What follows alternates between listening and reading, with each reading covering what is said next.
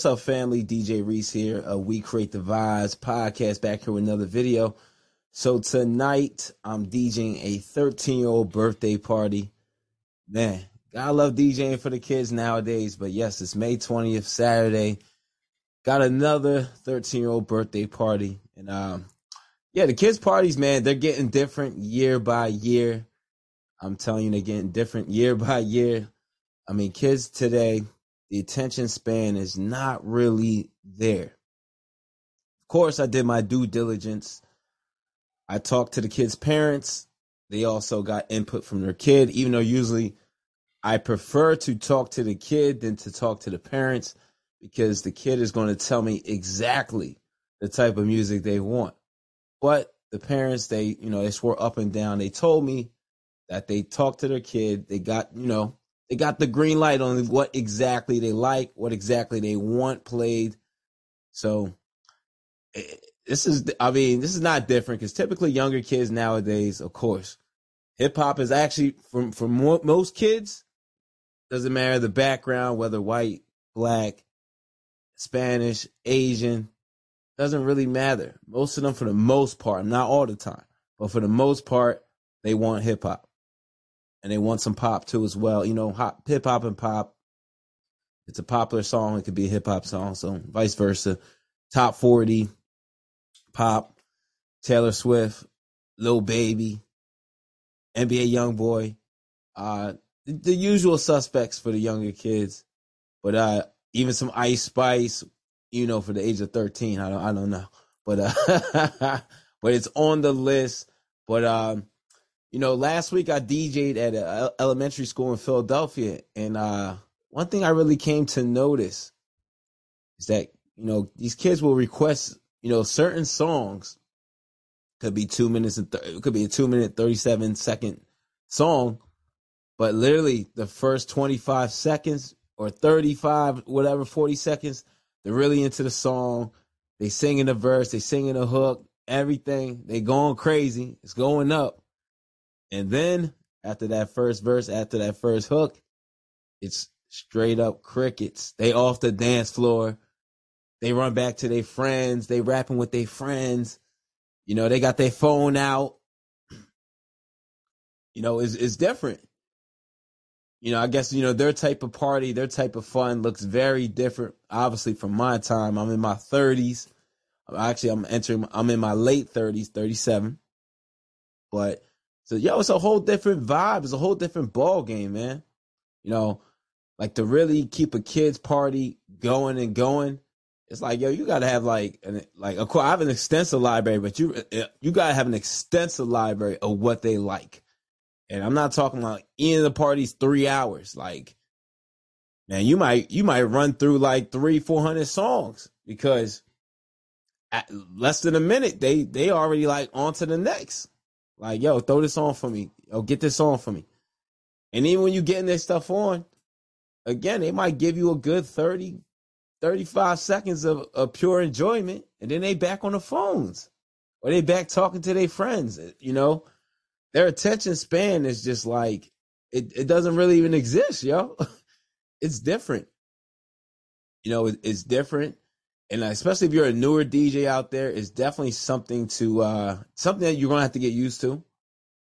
But or if you're even an older DJ out there that's kind of stuck up on the past and how it used to be, you gotta get with the times. Like, you gotta make sure you have those TikTok crates ready, full of songs, full of current bangers. Because depending on the kid, depending on the child-friendly crowd, you might not be able to go so far back, especially if this party is really tailored to the kids. Sometimes, I get lucky where, the parents want to get active, the parents' friends want to get active, especially with the schools. So, I get more leeway where I can, play the classics, play the things that the older parents are going to like, or even play that Footloose, play older joints, where the parents are going to, they're going to come out there and have fun too as well. So I get an opportunity to mix it up, and it's not just younger music, which I have no problem playing. But again, the attention span is just, it doesn't really exist. You really have to have these solid crates. even when they give you the playlist, you want to expand upon the playlist. So, sometimes when I get certain songs, I'm like, all right, this is a banger. They really like this. What are songs similar to that? Where I might throw it in a Google search. But what are songs similar to this? So I can stack, pile, add on to my folders. So I just have an abundance of music, because the way I do my folders for every event, every party, I got my early folder, things I'm going to play early. I got my mid, and then I got my lit section. And my lit's not like it's going to come last, but these are the bangers. And I'll throw some joints on even early to get that energy right, and mix it up throughout the night. But yeah, you really have to come prepared when you're DJing for kids, because again, you could be playing all the stuff they like or they told you to play, and they still might be like, they still might not be really having a great time, or if their great time is, not really dancing, like you really have to keep them active. Got to keep the scene going, keep the dance floor going, keep it fresh. Really got to throw on joints at the joints at the joints at the joints at the joints.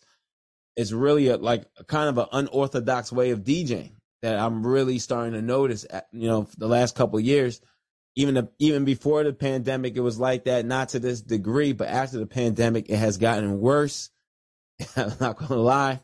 Like again, literally, like I got 400 or 500 songs ready to go, and some people might be like, "Yo, that's crazy," but no, you need that.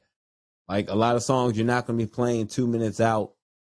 They're gonna get tired and they're ready to go to the next song. So you gotta be ready to ready for the next song to load up, mix it in.